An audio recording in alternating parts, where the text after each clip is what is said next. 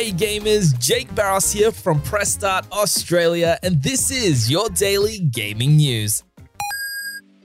Summer Game Fest kingpin Jeff Keighley has announced more than 30 partner studios and publishers set to showcase their games and announcements over the course of festivities in June.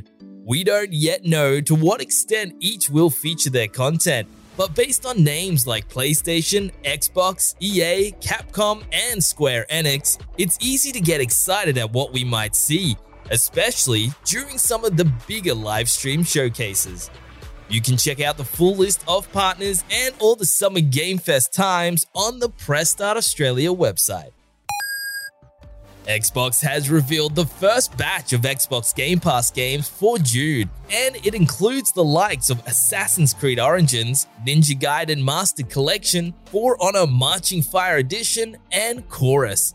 Assassin's Creed Origins comes at the perfect time, with the game also receiving an update to enable 60 FPS on Xbox Series X, Xbox Series S, and PlayStation 5.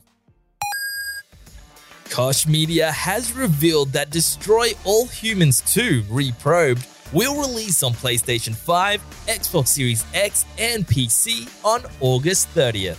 The game will feature brand new graphics, as well as split-screen two-player co-op. Just like the original, the game features loads of weapons and 5 open-world areas, including Bay City, Albion, Takoshima, Tunguska, and the Moon. We recently got hands-on with an early build of the game, so if you're interested in reading that, you can check out the preview on the Press Start website. For the latest gaming news, bargains, reviews, and all things gaming, check out pressstart.com.au. Spoken Layer.